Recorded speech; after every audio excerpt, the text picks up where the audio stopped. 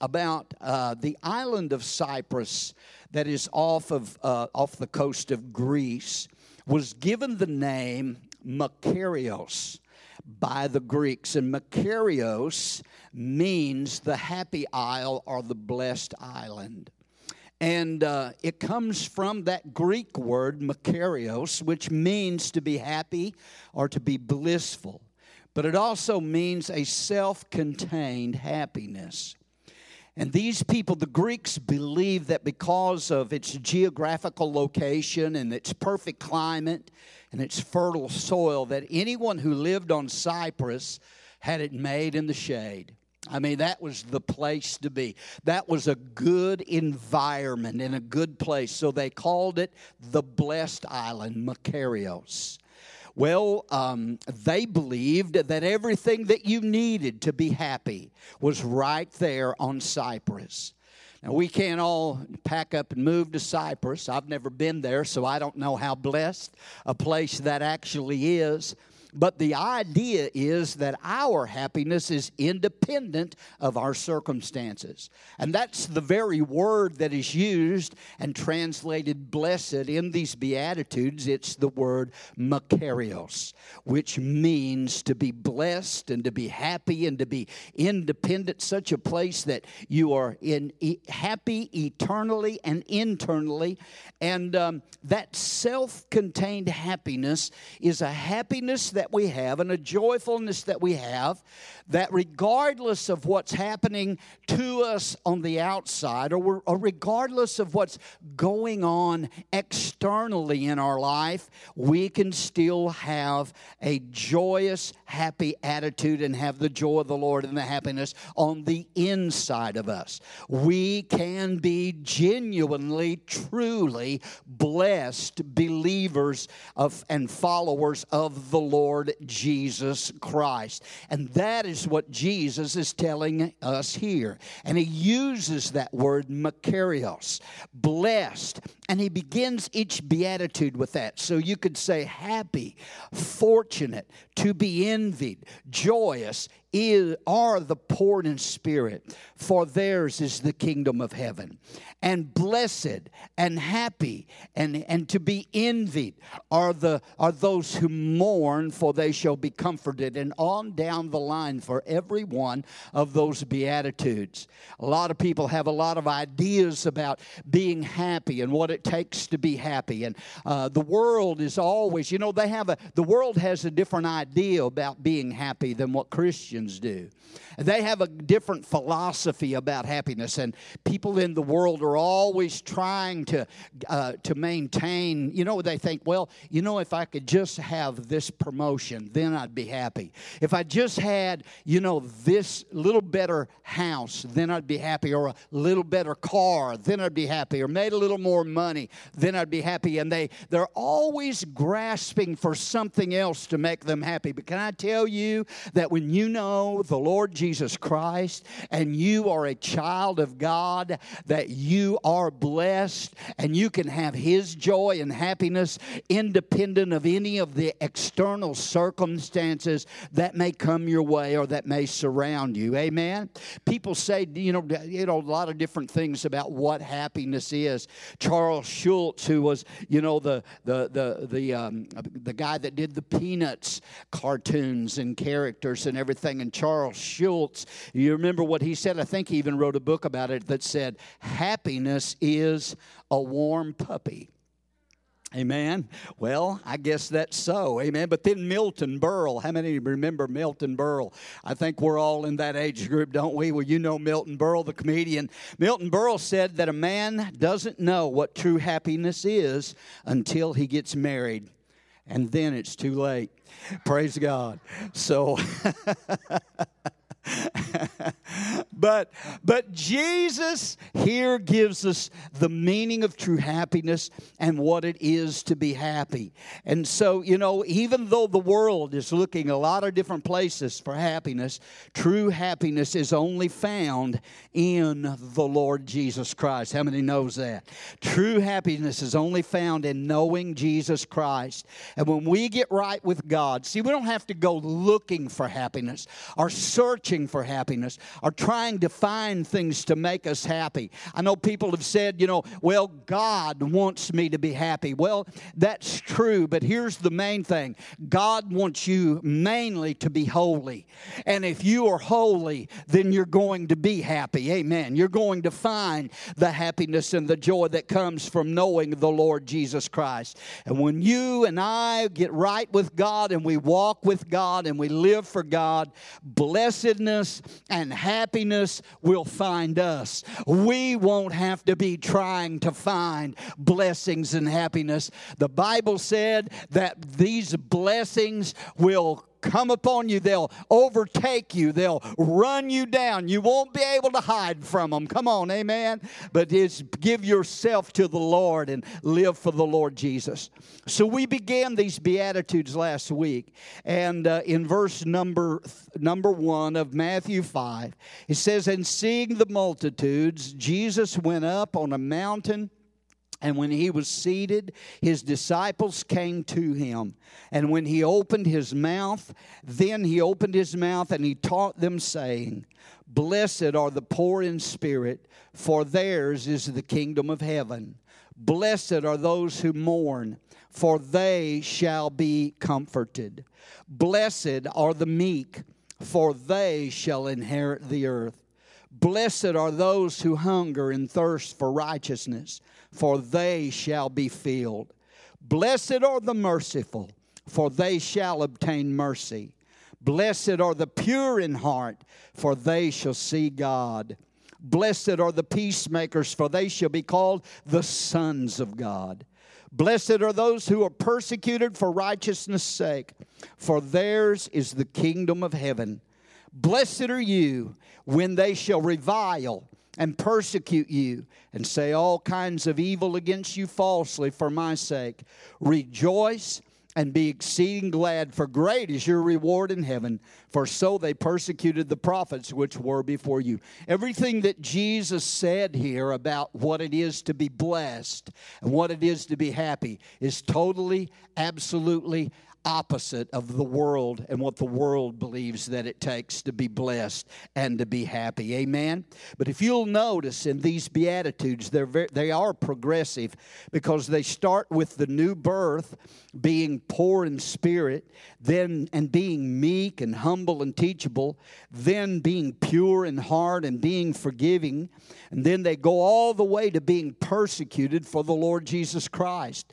So these Beatitudes began with finding the Lord and being saved and being poor in spirit and mourning over sin and over our unrighteousness, and lead us all the way through to living such a life for God that we're persecuted and we're talked about and we're lied on because of our life we're living for the Lord Jesus Christ. And the Lord said that's okay, because if they're talking about you and they're saying things about you, just know this, that are false for my sake. Just know they did the same thing to the prophets who were before you. Praise God. Well, hallelujah. It doesn't matter. We're not there yet, but in the text, but you just as well get ready, because if you're going to live for Jesus, people are going to mistreat you and lie about you and say things about you, and all who live godly in Christ Jesus shall suffer persecution, but you will be blessed and happy and joyous in the Lord regardless of what happens. Can I get an amen? Now, he said, we talked last week about that very first beatitude in verse number 3, where he said, Blessed are the poor in spirit, for theirs is the kingdom of heaven. If you'll remember what we said and what we talked about last week, the poor in spirit describes a person not who has material poverty or not is living in material poverty, but it describes a person. Actually, the word is a word used to describe a person that has no earthly resources whatsoever, so he has to put his entire trust in the Lord. He or she understands they are totally destitute, that they are absolutely and totally nothing within themselves without Jesus Christ. To be poor in spirit means, as I said, not that you are poor materially, but it means that we realize that we have nothing. I have nothing, and I am nothing, and I can do nothing without the Lord Jesus Christ. Come on. I've got to have Him. I can't make it without Him. It's total, complete reliance upon the Lord Jesus Christ. You see, ladies and gentlemen, within ourselves, we are bankrupt spiritually. Doesn't matter how much money a person has financially, materially, or whatever the case. Nothing wrong with having finances. But without Jesus, within ourselves, we are bankrupt spiritually. But in the Lord Jesus Christ, and through salvation and being a part of the family of God, we are rich. Amen. You may not be rich, and you know, we talk about that. You know, you may not be rich in the material realm, in the financial realm, but if you know Jesus, you are rich. Amen. But I'm going to tell you, most of us sitting right here now, we're not millionaires, and we're not, you know, and all of that. But when you compare our lifestyle and what we live in and what we have, and compare that with the majority of the rest of the world and the third world countries, every one of us here tonight are rich. We're rich in Christ, and we're rich in the things that the Lord has blessed us with. We are a blessed people tonight. Can you say amen to that? How many's glad you're blessed of the Lord? Amen. Everything that I have and everything that you have, we have because God has blessed us with it. Amen. And I give Him praise and thanks. And we ought to be thanking the Lord every day. Amen. When you walk through that, thank you, Lord, for giving us a place to live. When you get up in the morning, amen, thank Him that you've had a good night's sleep. You had a good, comfortable bed to sleep in and a good, warm place to sleep, that you're not out somewhere sleeping in a cardboard box. Amen. God has blessed us. God has blessed us. And He said, blessed are the poor in spirit, for theirs is the kingdom of heaven. See, being poor in spirit yields great and wonderful blessings in the present right now, but also in the future, rewards and awards that we're going to have when we get to heaven. Amen. Not only are we blessed here, but we're blessed eternally. And I'm looking forward to that day when I hear Him say, well done, good and faithful servant. Enter into the joy of the Lord. Praise God. Then in verse number 4, that's what we talked about last week, but we did some introduction and covered that first beatitude last week. And in verse number 4, he gives the second one, and he says, blessed are those who mourn, for they shall be comforted. Again, it appears to be, a paradox. It makes no sense to the natural mind that someone who is mourning or is in sorrow or is in sadness, that they are blessed. You wouldn't think that that would be a blessing. You don't usually walk up to somebody who's in mourning or in sadness and say, hey, you're really blessed today. Amen. But Jesus said that we are. And the prophet Isaiah, if you remember in Isaiah chapter 61, and Jesus quoted these verses from Isaiah 61 when he was at Nazareth, and he stood up and he opened the scroll there in Nazareth to the book of Isaiah, or to the prophecy here of Isaiah, and he read those verses. The Spirit of the Lord is upon me, for He has anointed me to preach the gospel of the poor and all of that, and to declare the acceptable year of the Lord, and to heal the brokenhearted and all those things. But Isaiah prophesied and foretold of the Messiah, that when the Messiah came, that when He had come, He would comfort those who mourn. And one of the things he said that Jesus quoted there, and referred to there in the synagogue that day was from Isaiah 61:3. That when the Messiah came and would come, that He would console those. And this is Isaiah 61:3. He said He would come to console those who mourn in Zion. to give them beauty for ashes. You know what the ashes were? When they were in mourning, they put on sackcloth, put ashes on their head, and they sat in the ash heap, and they just sat there and mourned when they were in such sadness. But he said, I'm going to give them beauty for ashes, the oil of joy for mourning, and the garment of praise for the spirit of heaviness. That's the promise that the Lord made, that when He came, He would do this. That to those who are mourning, to those who are sitting in ashes, He would give them beauty. He would give them the oil of joy and a garment of praise for the spirit of heaviness. I would much rather have joy than mourning. I would much rather have praise than heaviness. Amen? And this is what Jesus has promised, what the Lord has promised to do for those who mourn. Now, Jesus, He seems to be giving a contradiction here, that those who mourn are blessed. And man, we don't think about mourning, joy, think about joy for mourning, but that's what this beatitude says. It's the opposite of what the world believes and what the world thinks. So what does He mean here when Jesus talks about those who mourn?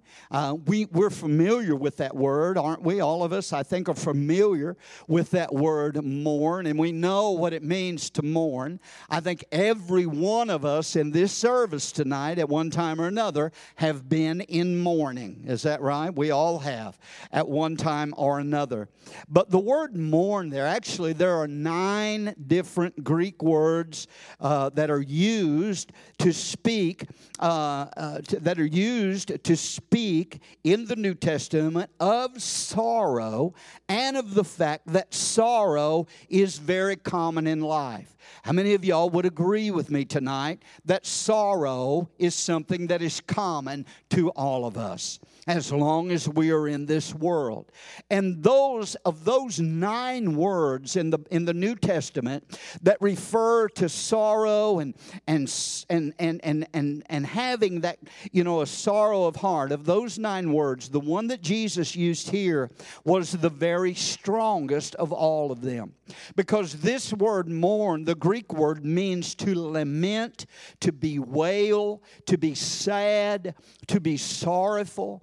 It means, it has the meaning of lamenting and mourning for the dead, or to grieve over a severe, painful loss. This word here describes the grief that you feel when you stand in the graveyard beside the grave of a loved one or a family member, someone that was close to you. And every one of us here have been in that place. I know we have many times, and every one of us here have all been in that place.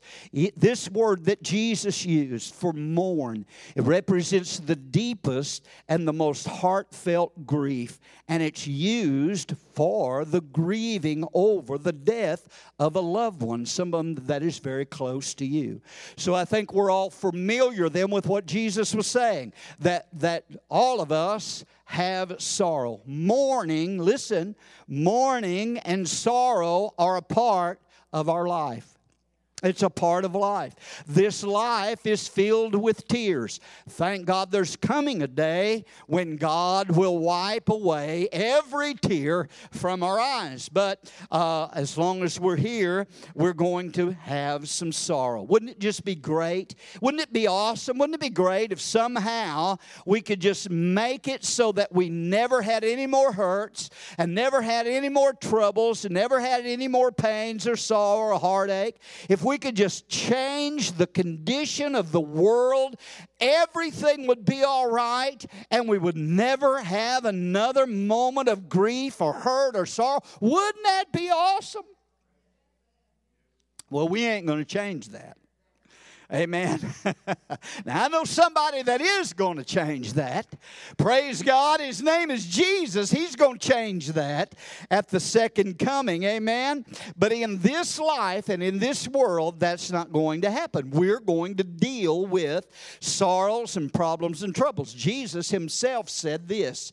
He said that in the world, in John 16:33, he said, in the world, as long as you're in the world, you shall have tribulation. But then he went on to add something to that, and he said, but be of good cheer, for I have overcome the world. So if Jesus has overcome the world, we can overcome it. We're going to have some problems. We're going to have some tribulation. We're going to deal with troubles. We're going to go through sorrowful times. But Jesus has already won that victory.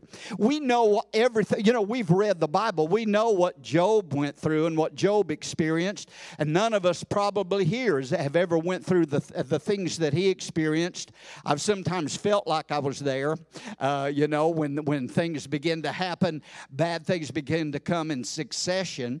When the devil began to attack Job and begin to take his flocks and all of those things, it said that he would leave one servant, he'd leave one dude to come and tell him, hey, fire from God fell from heaven, killed all the sheep or all the oxen, all the donkeys, all this, and I alone, I'm the only one that escaped to come to give you the bad news. The devil always sees to it. There's somebody to give the bad news. But it came in succession, just one after another. And you've probably been there. You know the old saying, when it rains, it pours.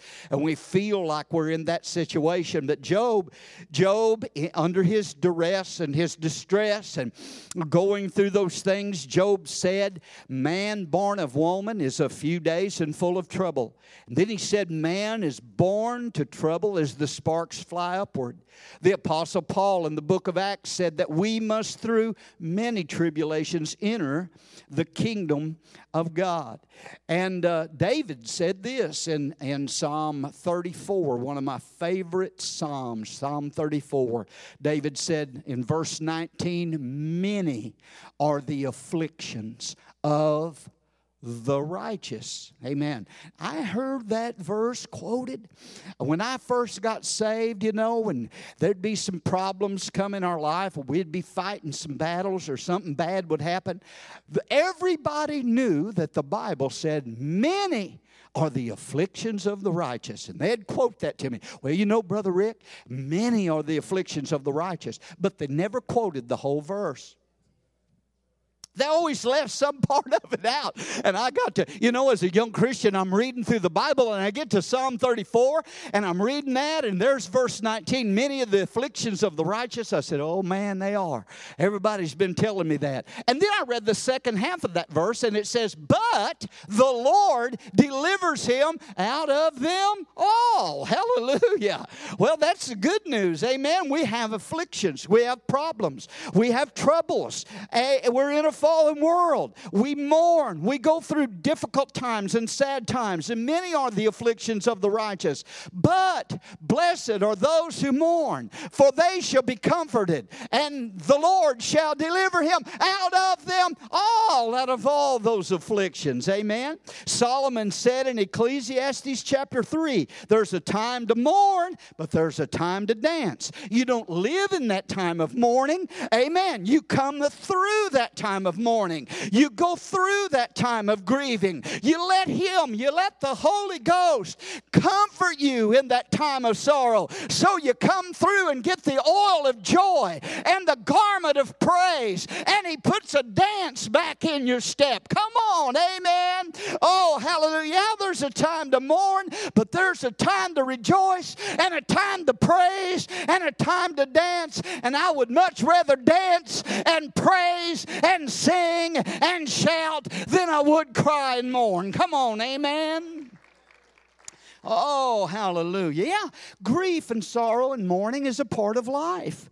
Mourning and crying and sadness happens to everybody. It happens to the sinner. It happens to the saint alike. But the difference is this. A Christian, as believers, when we go through times of mourning, we have a source of comfort. We got something the world ain't got. Come on, somebody. We got something they don't have. We have a source of comfort. The psalmist David said, weeping may endure for the night. What's it say? But joy comes in the morning. Just hang in there. Let me tell you, if you're going through some mourning or some sadness, hang in there. Blessed are those who mourn, for comfort is promised to you. Amen? See, some people misread that beatitude. Blessed are they who mourn.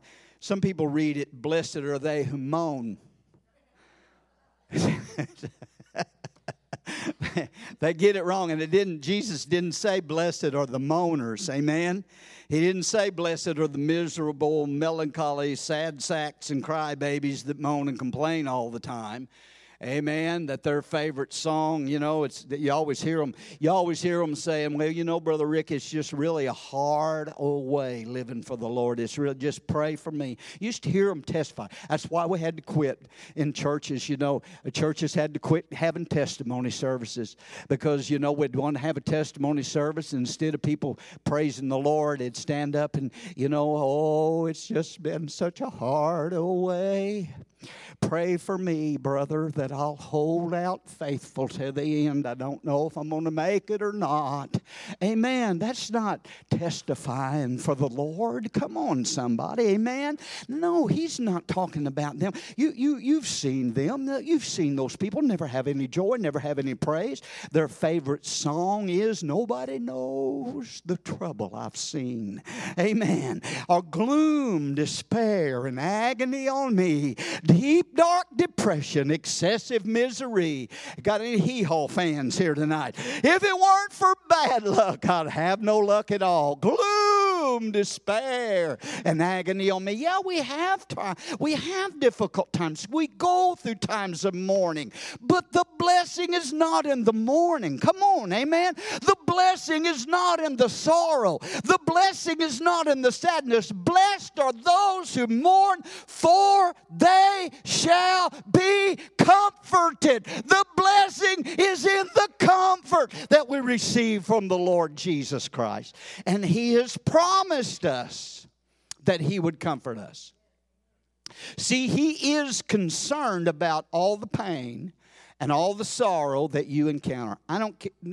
Listen, it matters not. And I'm going to tell you, what you're going through tonight or what you may be facing tonight, Jesus knows where you are. He knows what you're going through. And He has promised, the Word of God has promised that He would not allow us to be tempted or tested above that which we are able to endure, but with the temptation, He would make a way of escape. What is that way of escape? That we would be able to bear it or to endure it or to come through it or to be victorious in it. Praise God. In other words, there's grace that's given to you to comfort me in all of our times of sorrow and trouble. He has promised, ladies and gentlemen, He has promised to console us and to comfort us and to strengthen us when we turn to Him for help in all of our tribulation. He is the God of all comfort. Can I get an amen? He is the God of comfort. I got to slow down. I'm getting the feeling to preach. Come on. Hallelujah. Hang on just a second.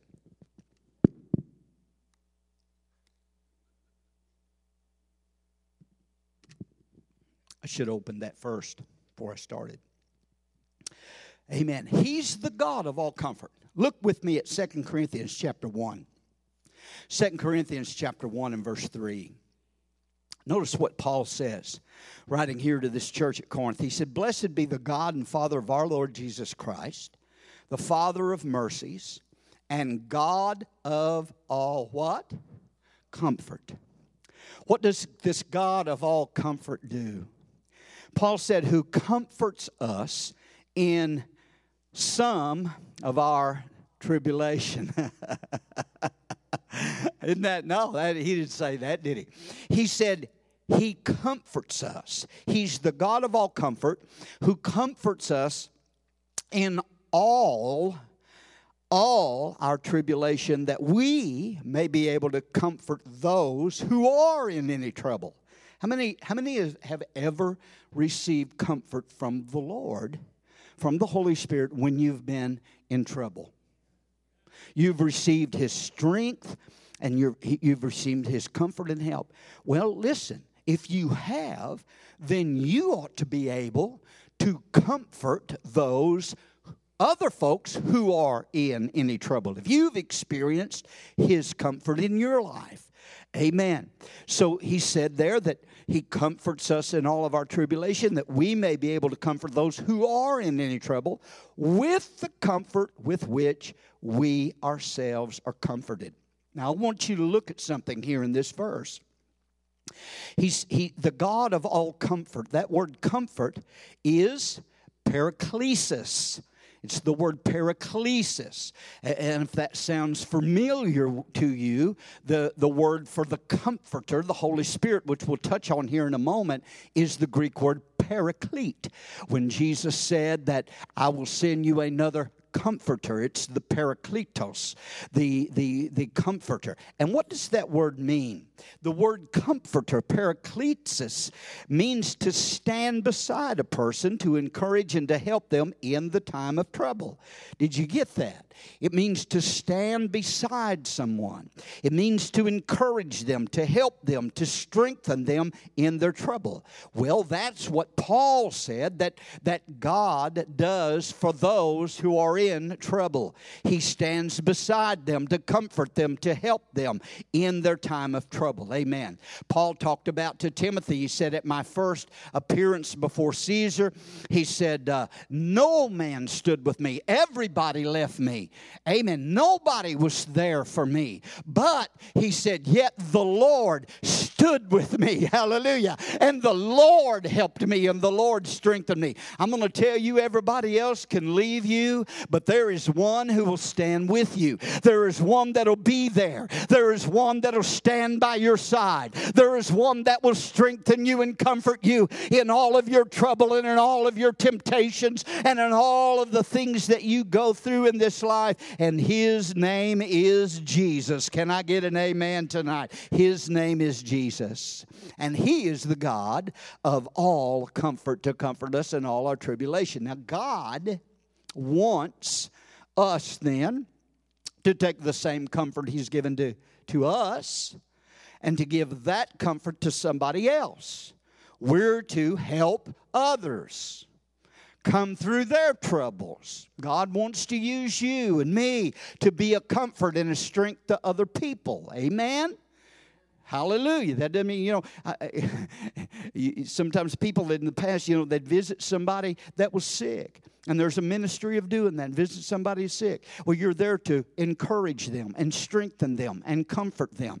And, you're not supposed to go in there. And when they tell you what's wrong, say, well, man, I had an uncle died with that. I don't know. You may not make it. That's not much comfort. Amen. You're there to strengthen. Comfort doesn't. It means to console them. It means to strengthen them and encourage them. How many knows you and I are to be an encourager to other people? Amen. And everybody needs a little encouragement sometimes. Isn't that right? Praise God. Sometimes you can't find it, so you just have to do like David and encourage yourself in the Lord. But when God helps us in our tribulation, comforts us when we mourn, then we should be able to, in the same way, comfort somebody else. Amen. We have, Vicki and I, man, we've been through some difficult situations in our life. We've buried 2 daughters, and, we know what that feels like. But you know what? We know what that sadness and that hurt is and that mourning is. Vicki here, she's lost 2 sons and a brother, several brothers, 4 brothers, and her mom just a few years ago. But we all have been there, and we know what that's all about. Amen. But God is there for us to comfort us. Amen.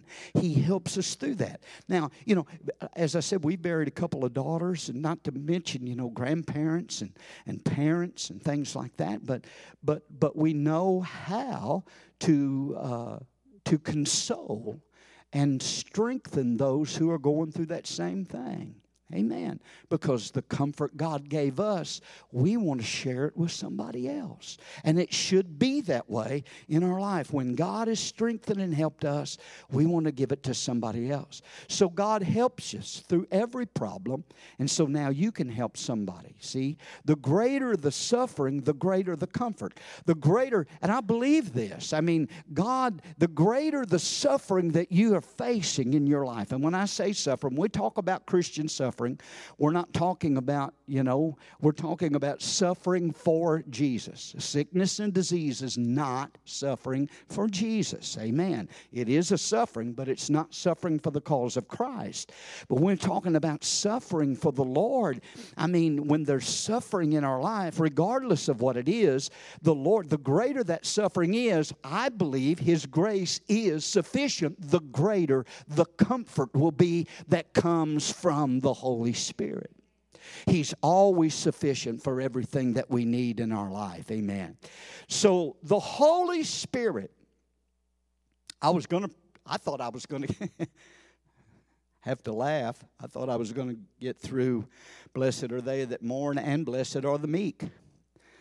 We're going to do good to get through them that mourn. But the Holy Spirit is the Comforter. Is that right? In John's Gospel, in John 14:16, let me read it from the King James. The King James, Jesus said, "And I will pray the Father, and He will give you another Comforter." Now that word another means one of the same kind. Okay? He will give you another Comforter. In other words, a Comforter that's going to take my place. I've got to go away. He said, if I don't go away, the Comforter's not going to come. It's profitable. It's advantageous to you that I go away so the Comforter will come to you. And he said, He's with you, but He shall be in you. Amen. That's the good thing. But He said, I'll pray the Father. He'll give you another Comforter that He may abide with you forever. In verse 26 of John 14, He says, but the Comforter, which is the Holy Ghost, whom the Father will send in my name, He will teach you all things and bring all things to your remembrance whatsoever I've said to you. There, the word Comforter, in the New King James, they translated helper, and that's fine. That's a good translation because He is our helper. And there's seven different words, but in the Amplified, and I'm not going to read the whole thing, but the Amplified lists these words as being meanings for that word Paraclete or Parakletos. It means a counselor, a helper, an intercessor, an advocate, a strengthener, and a standby. And do you know that the Holy Ghost is all of those things to you? That's why you need to lean on the power and the presence of the Holy Spirit inside of you. Amen. He's there to be your helper. He's there to be your comforter. He's there to be your consoler. Let me tell you something. He's there to stand by you and to be there for you. And our comfort tonight, Abundant Life, listen, your comfort, our comfort is supernatural comfort. It's real comfort. It's comfort that's filled with divine peace and with the divine presence of God Almighty. Amen? Praise God. So blessed are those who mourn. So you may be going through something today, but lean upon Jesus. Lean upon the Holy Spirit. And if you will do that, He will comfort you. Amen? If you'll let Him, He'll comfort you. But let me touch on something else. And we'll close up. Jesus is also addressing another kind of mourning here as well. And this is sorrow, mourning or sorrow that's not caused by maybe a financial loss or the loss of a job or the death of a friend or a relative or something of that nature. But this word deals with, and what he's talking about here too, is a mourning that is caused because of sin. It's a godly sorrow over one's sin that he's dealing with. How many are familiar with that?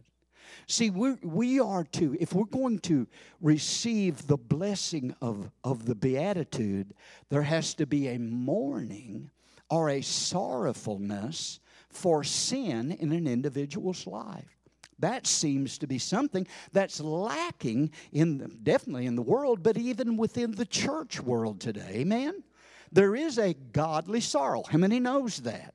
That leads to repentance. And the Corinthian believers experienced this. Paul wrote them a letter, straightened them out, made them sorrowful. Amen.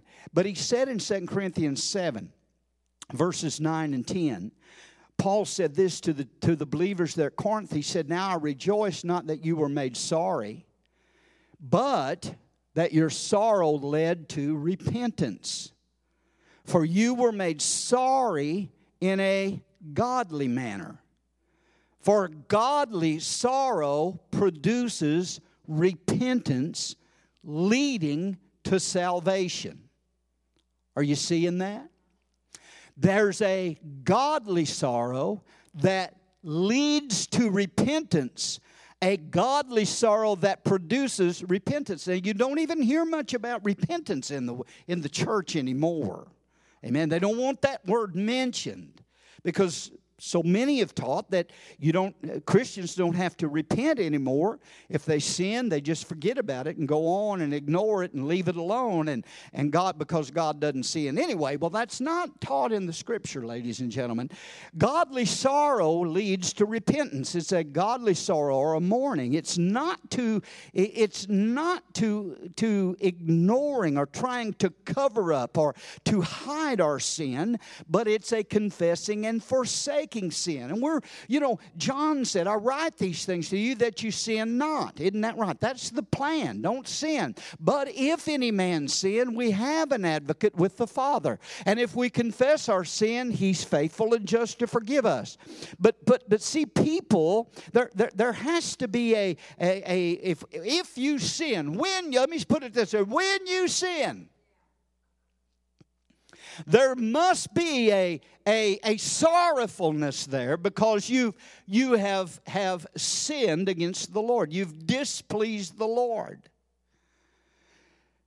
And there must be then that godly sorrow will bring about a confessing and a forsaking of that sin. See, people respond to sin in different ways. A lot of different ways.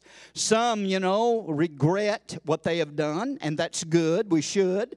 Some have remorse over their past and over their sin. Some are sorry they got caught. Yeah, there's a big difference there. Amen. In other words, until I get caught, I ain't going to fess up. But they're sorry that they got caught. That was the difference between King Saul and David. There was a big difference there. A lot of times Saul said, "Oh, I've sinned. But he only said it when he got caught. Of course, David did too. He got caught, didn't he? But there was a difference in having just a remorse and having a godly sorrow that will repent of that sin and turn away from that sin. And that's what this mourning is leading to, a repentance of sin. See, godly sorrow grieves over sin, not the consequences of our sin, which sin all has consequences, but it grieves over the sin itself. It doesn't just grieve over the fact that we're caught. There's a difference between repentance and remorse and regret. Yeah, you regret you sin. You have remorse. It's something stupid. But when I'm willing then to turn from sin, and this should be the place that every believer is, that we do our best and we trust in the Lord and we walk in the Spirit and we walk in the light as He is in the light. But if we trip up and if we sin, there should be a sorrow in our heart. Lord, I'm so sorry that I did that. I ask your forgiveness. I repent of that. I turn away from that. Amen. I don't want that in my life. If I'm willing to turn from sin and then obey God, then I have experienced genuine repentance. But it begins with a mourning and a godly sorrow. The Bible says in Proverbs 28:13, he who covers his sins shall not prosper, but whosoever confesses and forsakes them shall have mercy. Isn't that what David did? David committed. Here's a man after God's own heart, ladies and gentlemen. Chosen by God, man. God blessed him. But David committed a horrendous sin. You know, adultery. Then tried to cover that up by having Bathsheba's husband murdered. I mean, man, he's messed up and he's going along. Listen, David went along. I don't know how long, but he went along for a while covering that up.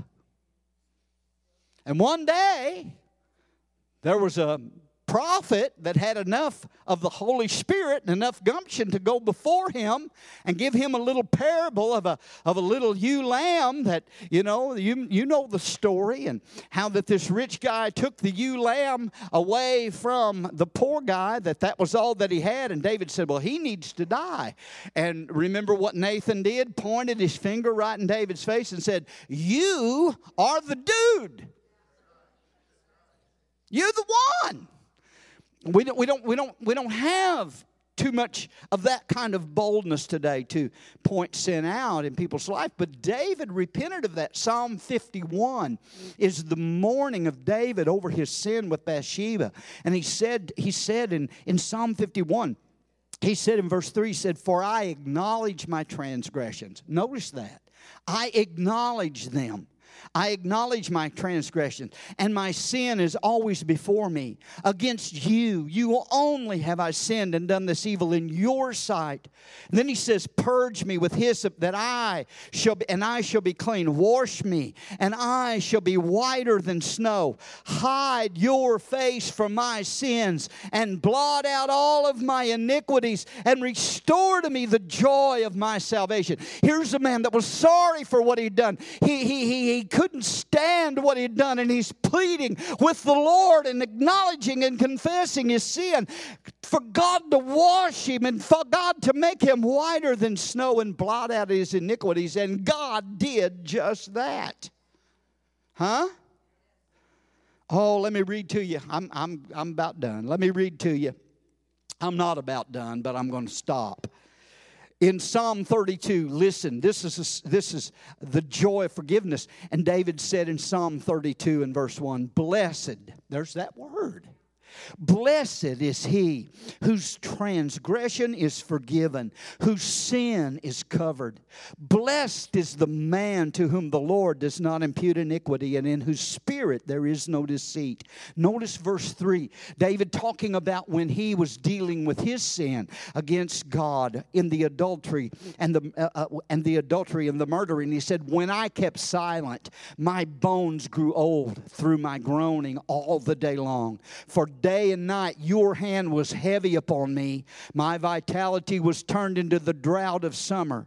In other words, he's bothered by that sin, but he's covering it up. That's why it's bothering him. He's hiding it. He don't want nobody to know about it. And he said, it was there. Your hand was on me, heavy on me, day and night. But look at verse 5. He said, but I acknowledged my sin to you, and my iniquity I have not hidden.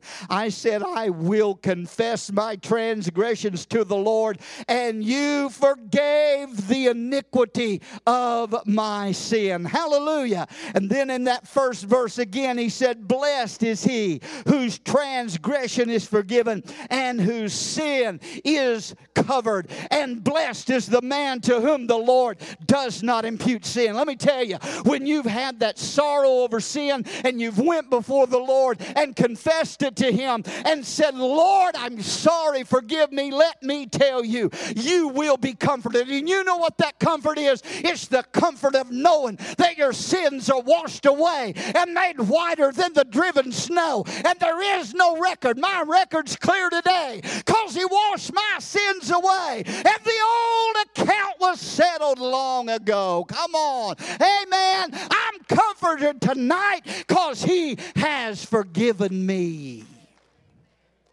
Woo, man.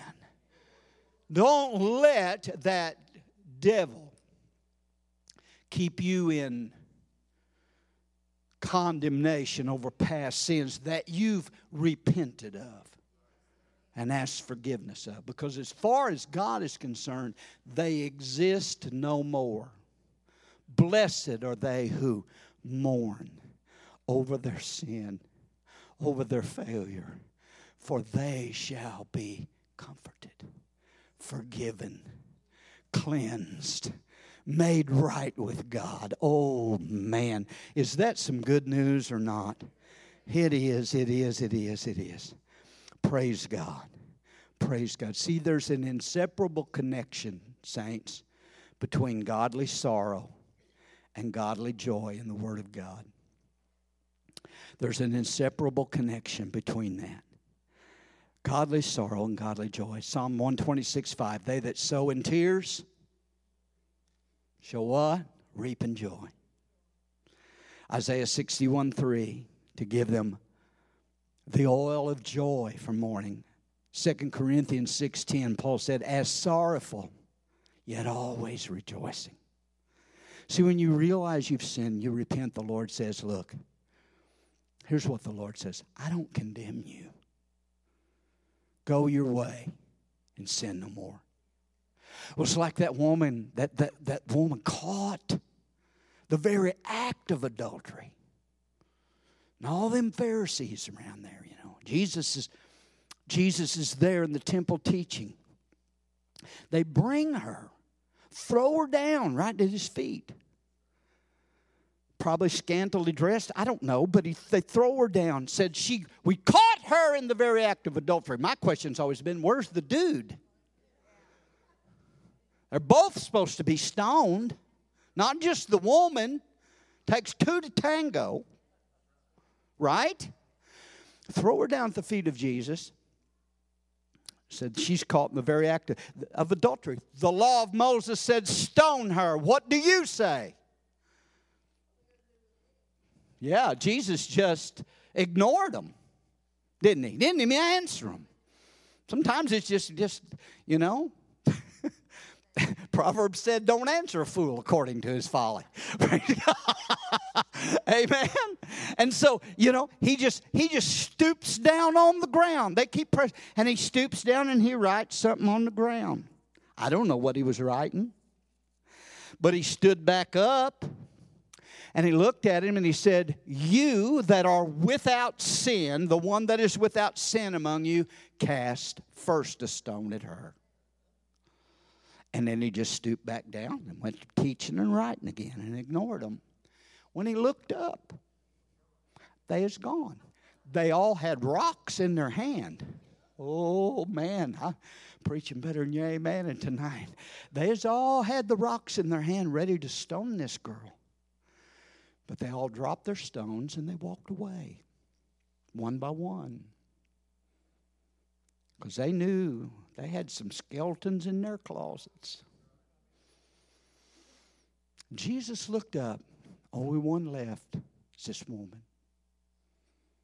He said, woman, where are your accusers? Has no man condemned you? She said, no man, Lord. And he said, neither do I condemn you. He forgave her. Oh, is anybody with me? He's comforting her. I know there was some sorrow in there. Yeah, she got caught, but man, she is receiving mercy. And he said, neither do I condemn you. And a lot of people stop right there. But he said, go and sin no more. That's it right there. Go and sin no more. But the condemnation was lifted. Mercy was granted. And when we are sorry for our sinfulness, we don't have to live under condemnation. You know, Paul, the Apostle Paul, he had a struggle. You know, I talked about this on Sunday from Romans chapter 7 a little bit. But Paul said, I know that in my flesh there's nothing good that dwells. He said, for me to will the will to do right is present with me. How to perform what is good I don't find. And then Paul said this. Here was a sorrow in his heart and his life. He said, oh, wretched man that I am. Who shall deliver me? Not what or how. Oh, I love that. But who shall deliver me from the body of this death? And then he went on to say in the very next phrase, I thank God through Jesus Christ our Lord. There was deliverance. And chapter 8, verse 1 and 2, there is therefore now no condemnation to them who are in Christ Jesus, who walk not according to the flesh, but according to the Spirit. And the law of the Spirit of life in Christ Jesus has made me free from the law of sin and death. So there was mourning, O wretched man that I am, who shall deliver me? And then there was comfort. Oh, the law of the Spirit of life has made me free from the law of sin and death. That's a good beatitude right there. Blessed are they who mourn. So whether it's mourning or sorrow because of tragedy in our life or some kind of tribulation or problems we're facing, the Lord will comfort us. Or whether it's sorrow, a godly sorrow over some sin that we've committed or something we've done in our past, if we bring it to Him in repentance, He will comfort us with forgiveness and with cleansing and with assurance that everything is all right. Too many Christians walking through life, living life full of guilt and condemnation over stuff that they've repented of and been forgiven of, and they need comfort and assurance to know that everything's been made right by the blood of Jesus Christ. Go and sin no more. Neither do I condemn you, Jesus said. Go and sin no more. You're starting over. Praise God. Amen? Hallelujah. Well, I've done it again. Preached myself happy. If I'd helped anybody else, but I'm happy as a lark. Praise God. Thank you, Jesus, for your blessings tonight, for this privilege to teach your word, to just be a part of your church. We love you and we praise you tonight. Have your way.